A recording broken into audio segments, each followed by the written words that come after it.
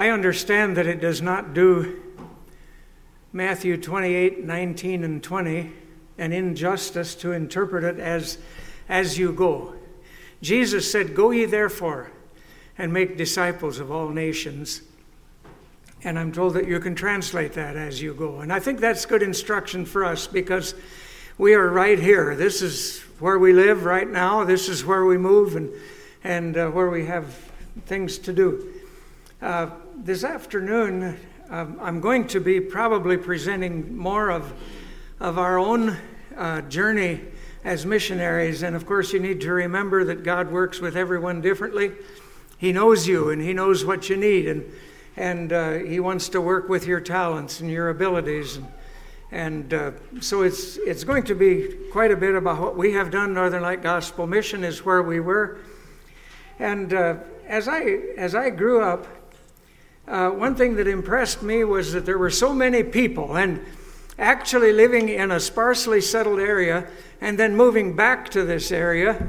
I think we think of that continually. There's everywhere you go, there's people. And being down in Haiti, even in the mountains, there's people everywhere. Just everywhere there's people. So how are we going to respond to the people around us? God has called us, and He calls you to His own service. I would like to just particularly thank the children for sitting quietly. And you know, when an old man gets up to talk, and sometimes it gets boring, you don't know what you're going to do. But thank you, children, for sitting quietly this morning and again this afternoon. It's a blessing. Can children be missionaries? Absolutely. And oftentimes children are missionaries. I'm reminded of it's kind of a long story, I won't go into it, but a missionary couple who went to Africa and their only contact was a little boy from the village. The village didn't want them there. And this boy kept bringing them things from the village, and this missionary's wife taught this little boy about Jesus.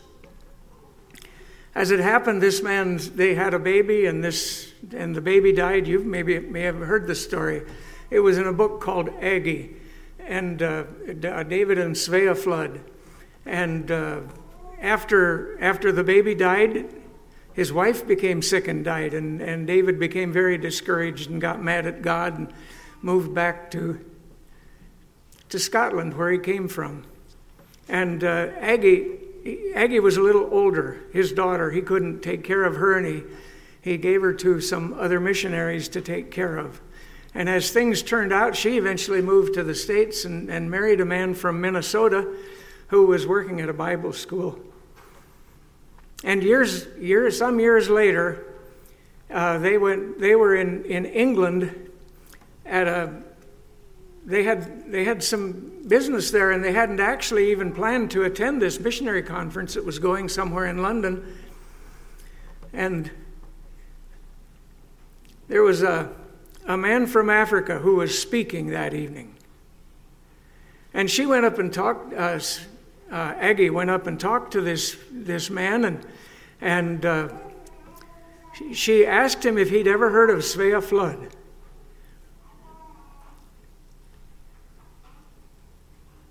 His answer was, "She taught me about Jesus." That was the only contact. And from that contact, there were schools and hospitals and churches, because he had been faithful. And God calls us, and He wants to use what we have. God called us to Red Lake, Ontario, and that's a picture of the town of Red Lake. It's taken from the air from the northeast toward town, and oh my, you can't see it very well. I'm getting ahead of myself here. The mission house is on Main Street, about over in here. The highway coming in is off to the left here, and we were in Red Lake for 15 years. And during that time, we started a Sunday school in Ear Falls. And that became busier and busier, and in 75 we moved to Ear Falls. Many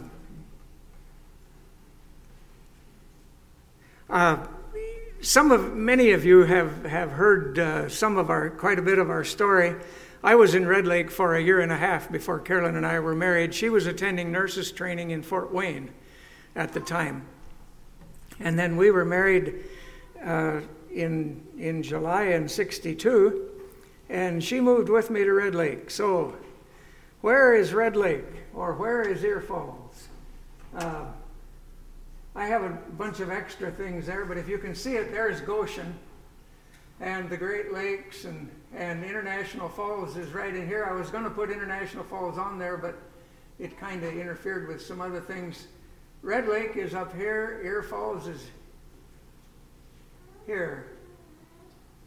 And from Red Lake to Goshen is about 1,000 miles, roughly 1,000 miles. People used to ask us, do you know so-and-so? He lives over by Toronto. Well, Toronto is over in here. And I had looked at one time, Toronto is farther from Ear Falls or Red Lake than Goshen is.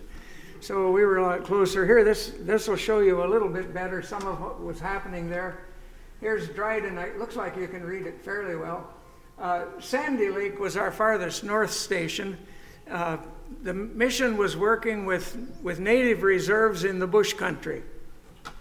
And at the time I went to Red Lake, about right here, the road went north through Ear Falls and on up to Red Lake, and that was the end of the road. Since then, there's been a number of logging roads that go here and there, and at one time, the only way to Red Lake was by the highway from Vermilion Bay, which is on the Trans-Canada Highway. Anymore, if you know the backwoods roads, the logging roads, you can get to Kenora from Red Lake without going there. At one time, they'd talked about, because of a forest fire, they talked about an emergency road from Red Lake down to Winnipeg, Manitoba. We tell people that Winnipeg was our nearest big town, and we did a lot of the shopping for the mission in Winnipeg.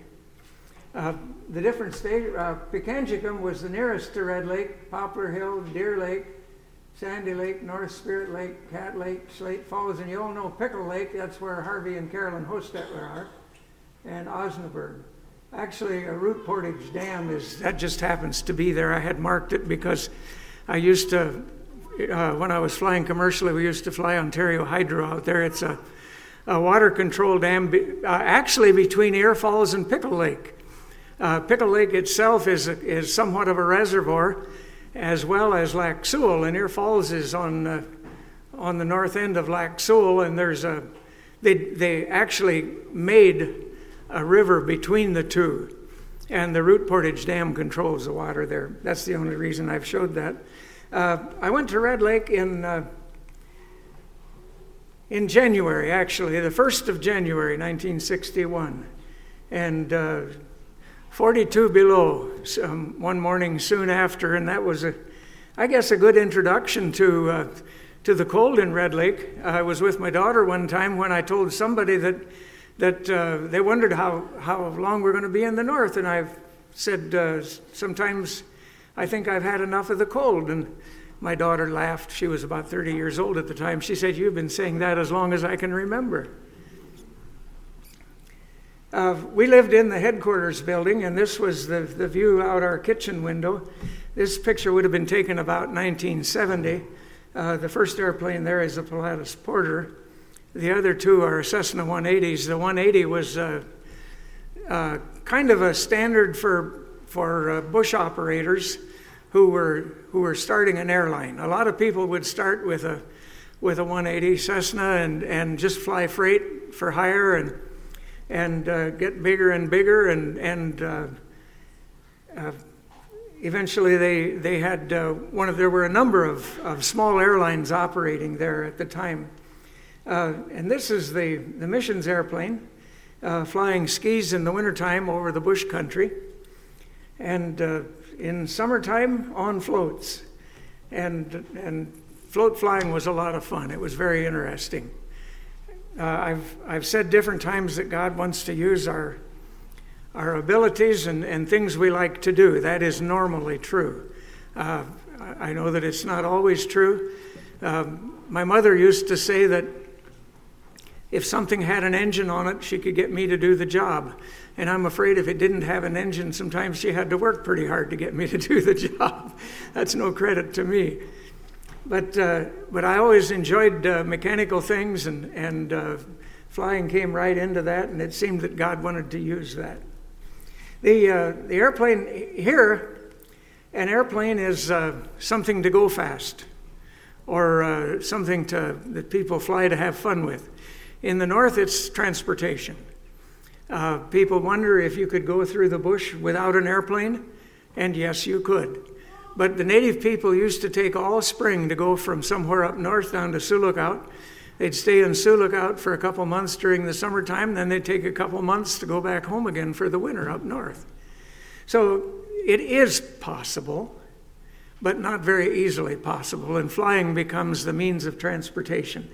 And the airplane is a workhorse up north. It's what you use to get everything in and out. And one thing I particularly enjoyed was external loads. They've changed the regulations a lot on those. It used to be that anything that we could tie on the outside, we would tie on the outside. There's a limit to that, of course. But here you see some water pipe that was in long lengths, and we didn't want to cut it to get it inside the airplane. It was very easy to put it on the outside, and I flew that north. I did have a coil of irrigation pipe that they needed at Poplar Hill one time, and it fit underneath the airplane between the floats, and actually I put that on the Pilatus. But for legal purposes, for weight and balance purposes, you double the weight of anything you tie on the outside. And that didn't weigh very much. It was just irrigation pipe. And I had a little bit inside, but not much. But there was so much drag that the airplane climbed right up to about 50 feet, then it didn't want to climb anymore. And I flew. It was about 12 miles to the far side of Red Lake. The way we crossed it, Red Lake itself was about 25 or 30 miles long. And by the time I reached the far shore, going toward Poplar Hill, I still didn't have 500 feet, and we wanted to have 500 feet altitude before we headed out over the bush. So I turned and headed down the lake a ways and kept trying to get it to climb, and finally I did have 500 feet, but I don't think I was over 700 feet the whole way to Poplar Hill. So external loads can get quite interesting sometimes, but a lot of things we could get in the airplane. You can't see it very well, but that's a generator for one of the bush stations. I'm not actually sure exactly where that went, but what we could get inside, we would put inside. I remember I had gotten a toolbox before I went north, and somebody said, "Well, you can't fly that in the airplane, can you? It's too heavy." Well, that's a matter of how big the airplane is. You can put an awful lot of heavy things in airplanes. And I mentioned that a lot of people started small with Bush Airlines and ended up getting bigger and bigger. And this is Ontario Central Airlines, which started exactly that way in Kenora, and then they had a number of other bases, and they were based in Red Lake. And you know how children play sometimes. The boys at Poplar Hill somebody had given the young schoolboys, they had given some trucks to play with. I think it was for Christmas gifts or something. And these boys would take these trucks and run them through the air, and they'd say, "This is my OCA." It's just kind of an interesting thing. They know what they learn with. The natives, someone had said that the mission was like a foreign mission on home soil.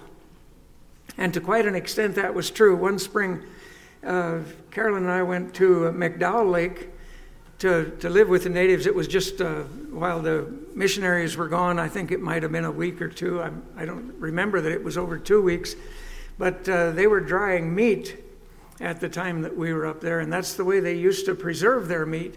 in order to store it. And there's naturally a lot of things that have changed over the years. I don't know if they would do this at all anymore. And also here's a grandma with her grandchildren. We had the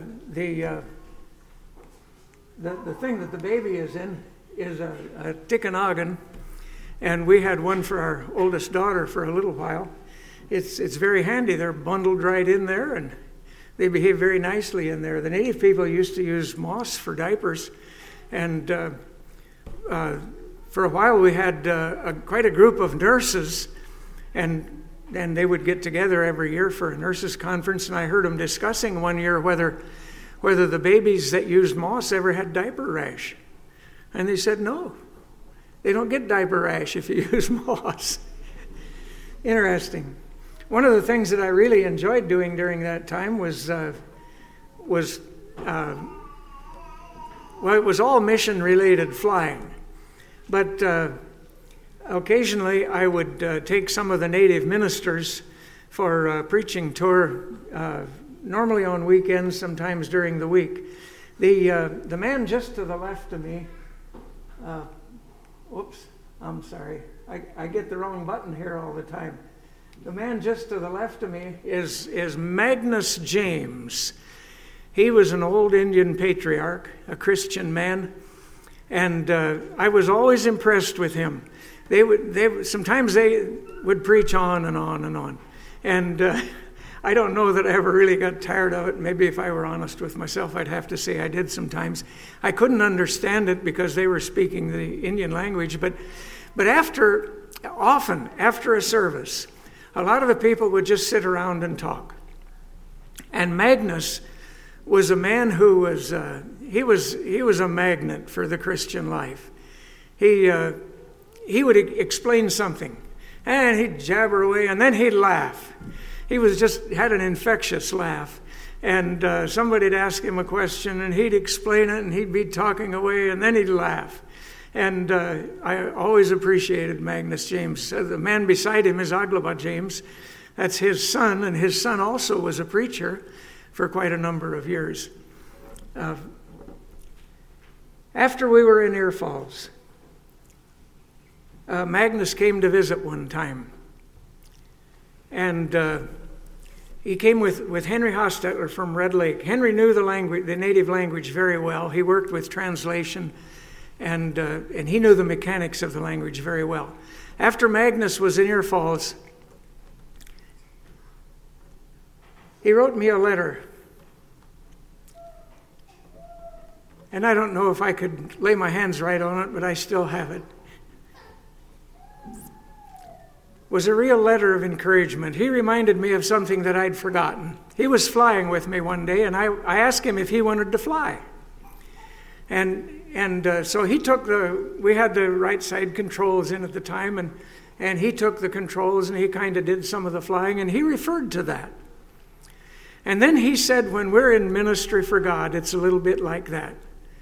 God sometimes gives us the controls, but He's right there to take over if we need Him there. And to me, it was just a real encouragement. We did occasionally for a number of years. We tried about once a month to go it was kind of over the hill, about 15 minutes flying time from Red Lake to Trout Lake. There was a family there. He was a fisherman. He was Norwegian and she was native. And this is their family. We'd go out on a Sunday afternoon and have a service with them. And just a very unique family. They taught their children at home for a number of years, and then they sent them out to Red Lake or Kenora for school. And they were quite a delight to be with. They had a number of orphan moose over a period of time that would come around to their camp on Trout Lake. And this was a pair of twins that they managed to rescue. That they were orphaned, and they raised them until they were bigger. And they had different stories to tell about moose that would sometimes come around. They had the first moose they had was a bull moose named Pete that they had raised from a young moose, and they had several of them, and they would have quite the stories to tell about these moose. It's quite interesting. This is a picture of Deer Lake Village. That's 110 miles north of Red Lake. The mission house is actually on the other side of the lake. The village is all along here, and now things are changed quite a bit. About over here, about 6 or 8 miles now, there's an airport, and sometimes people tend to move out toward the airport. If they build an airport, they have to go find a level place. The government has built quite a number of airports, and I think basically probably all the reserves have airports by this time. When I first went north, Pikangikum and Sandy Lake were the only ones that had airports. And once in a while you run across something like this. This is one of the Cessnas at Cat Lake on glassy water. Glassy water is an interesting phenomenon. When you're landing on glassy water, you can't see it, and you go ahead and land anyway. But the problem is that you think you can see it and you can't, and that can be fatal. But you have to set up a glide at a shallow angle of descent, and you glide in with power until you touch down. And if you have your approach set up right, as quick as you touch down, you pull the power back, you make a wonderful landing. But if you think you're too far above it, you can smack onto it, and an airplane will bounce on floats. And if you think it's way down below you, you can fly into it, and that's just as bad. And sometimes the airplane will even upset. You don't want that to happen. But it's a very interesting thing. I enjoyed glassy water landings, but naturally you can't do it on a short lake. You have to have room to stretch out your glide. This is the mission at Sandy Lake. And, I don't know if I ever really thought about it before I put this picture on here. I don't know if there was ever glassy water on Sandy Lake because it was always muddy. They told us that it was clear, it was clean in the springtime when the ice went out, but in just a couple days with a wind coming up, it would stir up the bottom and it would get very muddy and you couldn't see into the water at all. They filtered the water there naturally that they were going to drink. And many of you have seen this picture before.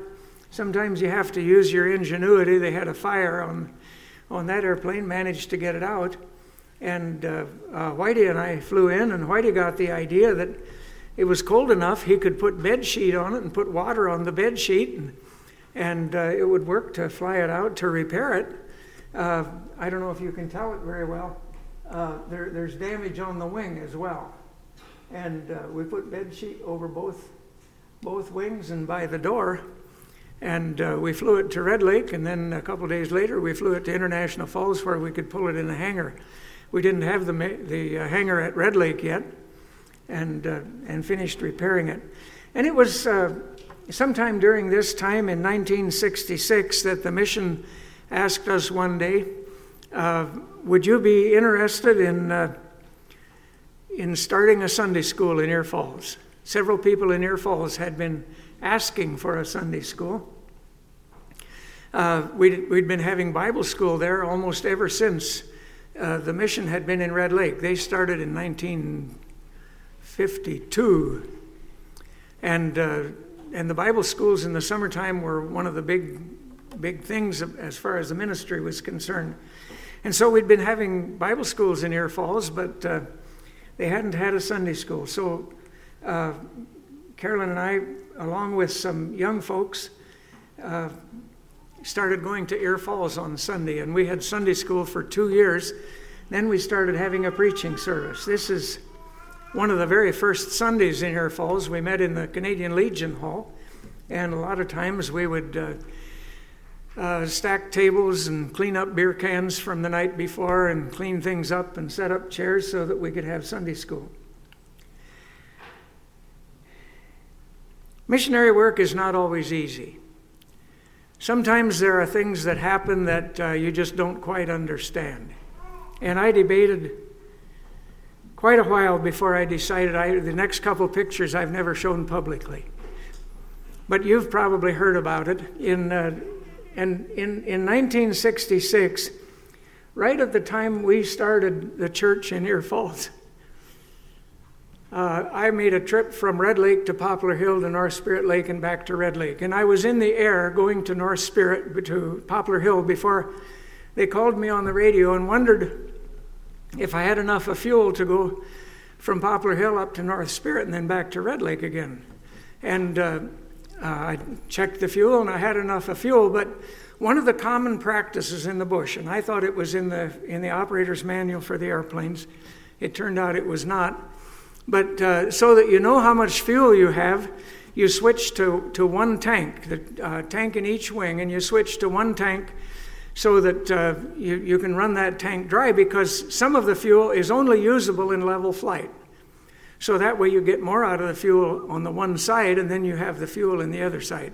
Well, I went to North Spirit Lake and was on my way back. I just passed Coley Lake, about 10 minutes out of Red Lake, when the engine stopped, and I switched over to the other side. The tank on the other side was about half full, but for some reason it didn't take fuel from the other side. And I turned around right away to see if I could make it back to Coley Lake, because I had just passed it. I saw right away that I wasn't going to make it back to Coley Lake. So I'd always been told, if you have to land in the bush, you pick the thickest trees you can find, and the thick trees will break your fall and slow down the landing. And I used to kid Whitey, that Whitey Hostetler was our mechanic at the time. I used to kid him that I would make a landing in the thickest trees I could find and climb out of the airplane, and then there'd be a lake right there. Well, there wasn't a lake right there, but I did land in the trees. It's not something I would want to do again, but it was a good experience. Just before I started hitting the trees, I said, Lord, it's up to you. And I didn't know what was going to happen. The thought did go through my mind, hey, you could get hurt here. But I didn't get hurt, fortunately. It was the Lord's protection. And what do you do when you have an airplane 1.5 miles from the nearest lake down in the trees like that? Well, we took a crew out from Red Lake. They got the airplane out of the trees, cut a clearing around it, and then actually they took the wings and the tail off. From the trees, the leading edge of the wing was beat in a bit, and the tail was beat in a bit, and the propeller was bent. So they took the propeller and the wings off and the tail and flew them out to Red Lake to repair them. In the meantime, they started pulling the airplane out. They cut a trail 1.5 miles wide enough for the floats. Several places they had to go up a hill, and they winched it there. It was very slow going, a couple of inches at a time. But by the time the airplane was back out at the lake, they had the wings and the tail ready, so they flew those back out and put the airplane back together and flew it out to Red Lake to finish repairing it. And this was in 1966. And, you know, you really have to wonder about things like that. It was right during the time that we started the Sunday school in Ear Falls, and I've been impressed that a lot of times our spiritual battle takes very physical attributes. And was Satan trying to discourage us? I don't know. Maybe I should have responded differently. Maybe we should have done things differently. We do wonder, but we do know that God is over all. And then in 1973, a couple from Pennsylvania by the name of Lee and Genevieve Martin had moved into Ear Falls. And to this day, we have been very, very grateful for their contribution there. And I wonder how often I wish that people would just move into the community and live there and be a testimony. And that's, as God works in your heart, maybe that's something He wants you to do. Not to even be a preacher or a mission leader, but just to go somewhere and be a testimony. But one Saturday, the Bible school teachers were going to be soliciting. We usually solicited for Bible school on Saturday before we started Bible school on Monday. And Lee and Genevieve Lee had a cousin who was going to be coming to help with Bible school, and they were flying into International Falls. And Lee and I were going to go down and pick them up. And we were landing in Ear Falls Saturday forenoon, and just over that railroad bridge, there's a set of, it wasn't power lines, it was private telephone lines. Ear Falls provides electric power for Pickle Lake and for Red Lake. And this was private telephone line, a line that the Hydro had going from Ear Falls to Pickle Lake. 2 of them were 1/4-inch cable, and there were 4 other wires. The cables, one cable tore at one end, the other cable tore at the other end, and they wrapped around the airplane. And actually, I think what happened is that they slowed us down, that we stalled onto the water. And that was after the airplane was pulled back up on shore. And again, you have to wonder, why did this happen? And what's with it all? Is God testing our dedication?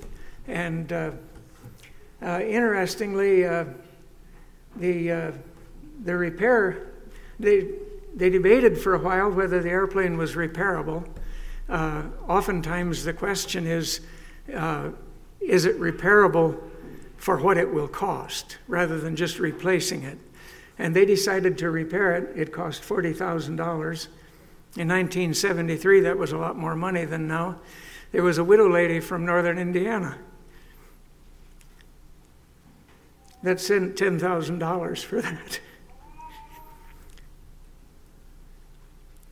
The widow's mite, even though that time it wasn't just a mite. But we really appreciated that. And I don't know if that was during this time, but often when the Bible school teachers would come, we would take tours of the local industry. This is out at a logging camp, and I don't know if you can recognize Alvin Miller on the far right there. He and his wife came up several years to have charge of the Bible school in Ear Falls. We appreciated their contribution very much. This was at a logging camp, and another industry was Griffith Iron Mine just north of Ear Falls. As you can see, they had pretty big equipment. In the background there are some ore trucks. They started with 65-ton trucks, and soon they went to 75-ton trucks, and later on they went to 90-ton trucks. And these trucks are huge, but they're very boxy. And I'm told that they're almost helpless on snow. And they had an open pit mine there, and they had a driveway down to the bottom of the mine. They drive these down to the bottom of the mine and then back up. But if it snowed, they had to clean off the snow and then sand the road because they couldn't use them very well. This is also at Griffith Mine, and that was one of the main industries. And it was during this time that things kept getting busier and busier. And we had thought, when Lee and Genevieve moved in, at one time we thought the Lord was calling us to move to Ear Falls. And we considered it. At one time I told my brother that you have to realize that you're not indispensable. At the same time, you have to realize that you know things that take time and expense to acquire. And I knew the bush fairly well. I knew the flying end quite well. And so, we kind of wondered, should we give up the flying? And then it seemed, and I feel like we assessed this honestly, that at that time the Lord wanted our willingness. And we'd finally said that we would go if that's what the Lord wanted. And then Lee and Genevieve moved in, and I just figured that Lee would take over the ministry at the church there, but he preferred to work in the community. He was a real businessman, and he came from a family of business people, and he eventually started an auto parts store in Ear Falls. He did a number of things before that, but after he had this auto parts store, I thought often, only heaven will reveal the good that he did in that store. People would stop in the store just to talk. And Lee was excellent at he would have been a personnel manager. He was very good at discussing things with people, but then because he didn't want to take over leading the mission in Air Falls again, it just seemed like the Lord was calling us to that. And it was during this time that I was up north one day. I was trying to decide what we should do. We had been doing an awful lot of flying at the time. They were building at Poplar Hill, and there were days that I would get up early and make a trip to Poplar Hill before breakfast, and then I'd stop in for breakfast and fly there the rest of the day. And that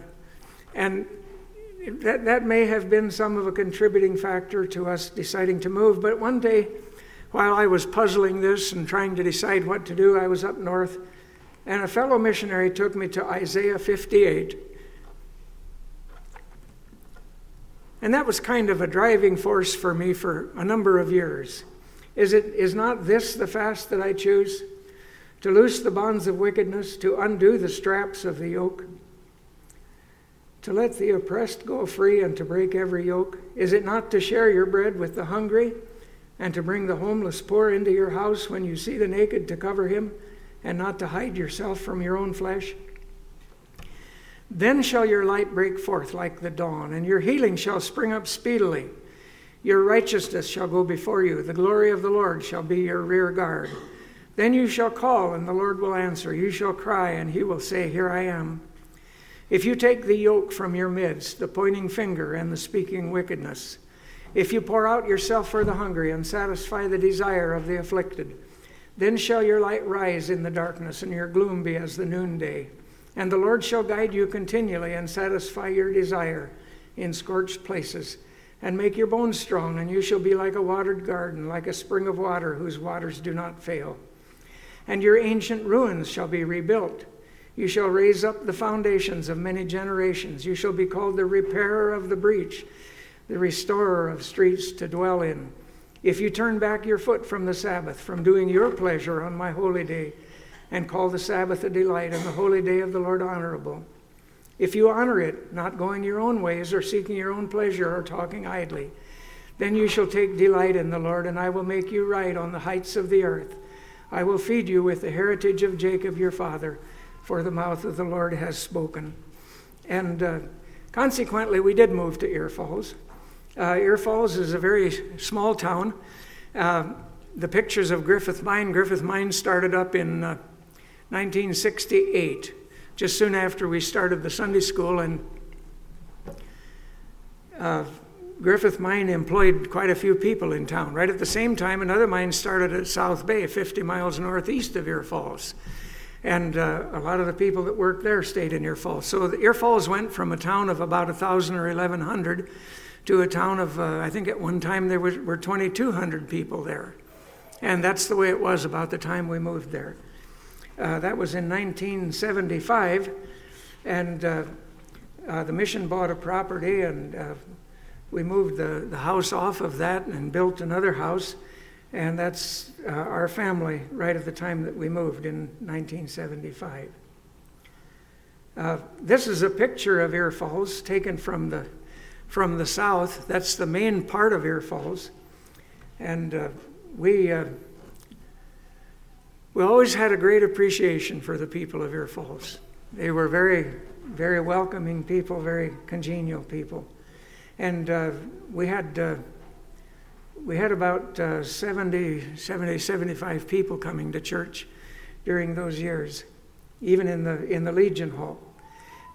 This is a snowstorm in Air Falls, just after a snowstorm in Air Falls. We had 18 inches in one weekend that time. And things developed. The mission wanted us to build a church building, and we couldn't seem to find property for it. We would suggest something, and the town would turn it down, or the town would suggest something, and it didn't fit our needs. And finally, in about 1980, we acquired a property just north of town, and build a church in the summer of 1981. That's the building under construction. And this is the interior of Ear Falls Chapel. I've often wondered, is it a good thing? I think it's a good thing. I've noticed that when we come into church here, you folks are sitting and everything's quiet. Seems like everybody's meditating about what's going to happen or what has happened.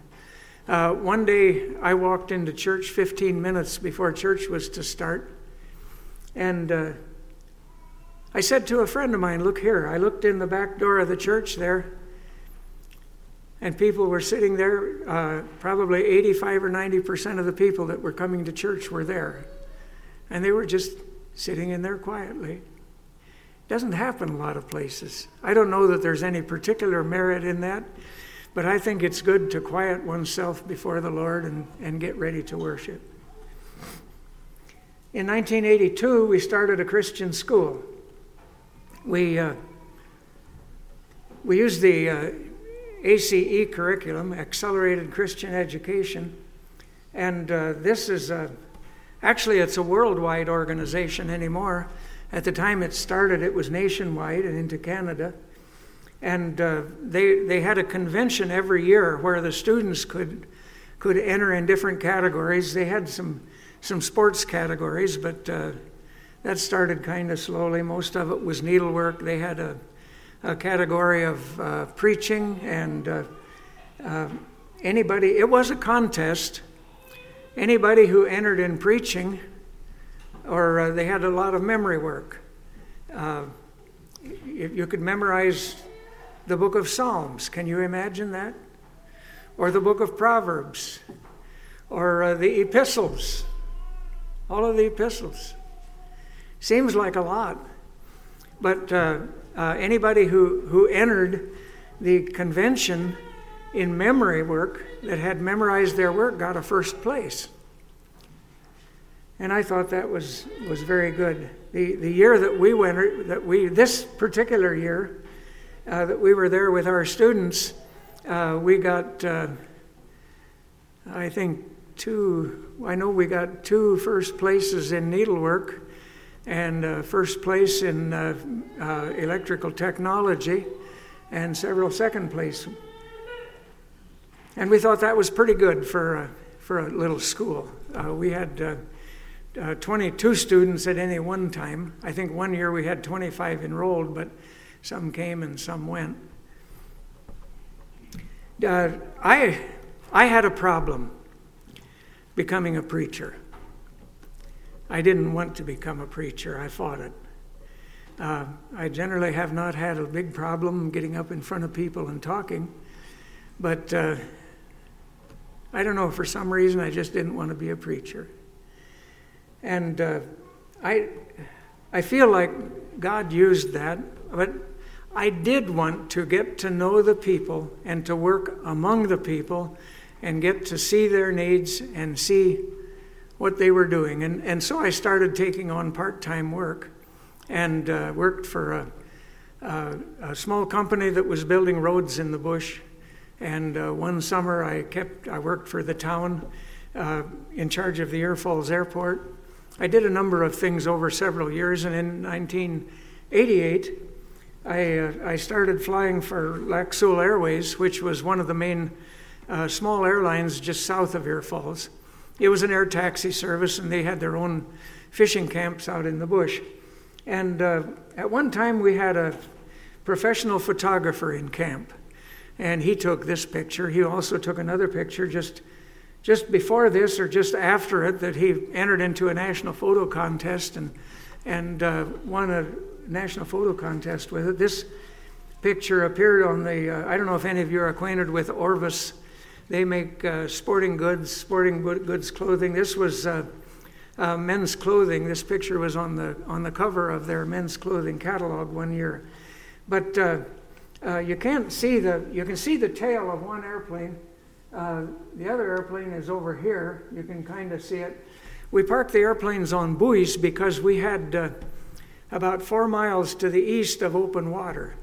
And an airplane on floats needs to be facing into the wind. If it's tailed into the wind, the water will lap over the back of the floats, and they seep enough water that the back compartment will fill, and then the next compartment will fill, and every once in a while you see an airplane that sinks overnight because they were tailed into the wind. But on a buoy, an airplane will always weathercock into the wind. So we had our airplanes parked on buoys, and I would take the canoe out in the morning and tie the canoe to the buoy and bring the airplane to the dock and use it for the day. And so that's me on the way to work there. And this is one of the airplanes that we used. We also sold minnows to the fishermen, and the business was a part of the airline service. I always enjoyed minnow trapping. It was a little bit like farming. You'd get out early in the morning before the wind came up, and you'd go into the smaller lakes where we had our traps set, and you'd taxi around the lake shore and pick up the traps and dump the minnows into a bucket. And it was just interesting work. But this was probably my favorite airplane.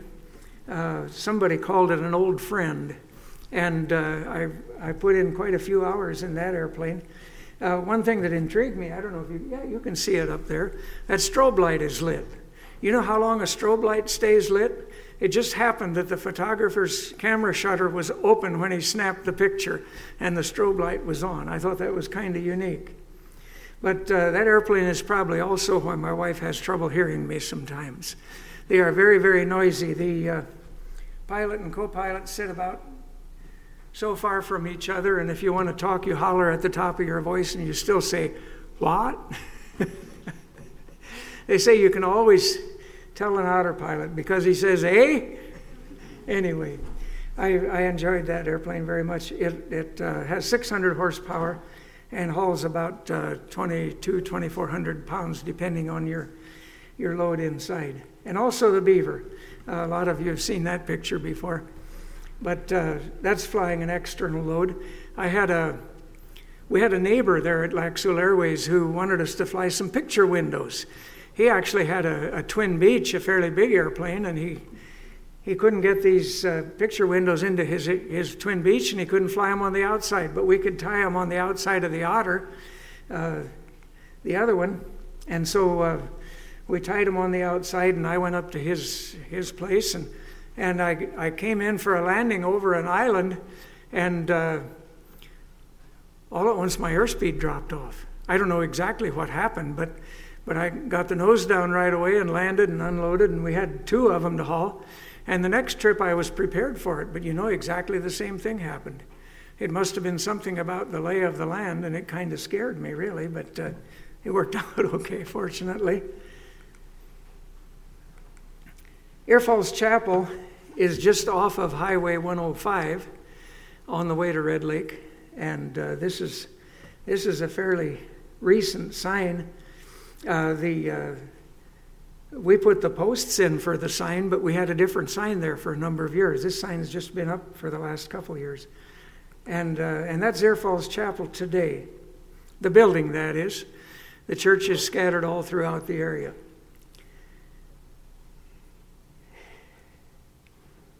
And that's all the pictures. So I guess my challenge to you is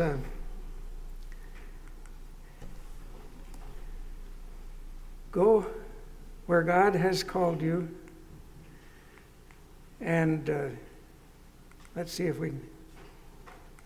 Oh, well, you can look at that for a while if you want to.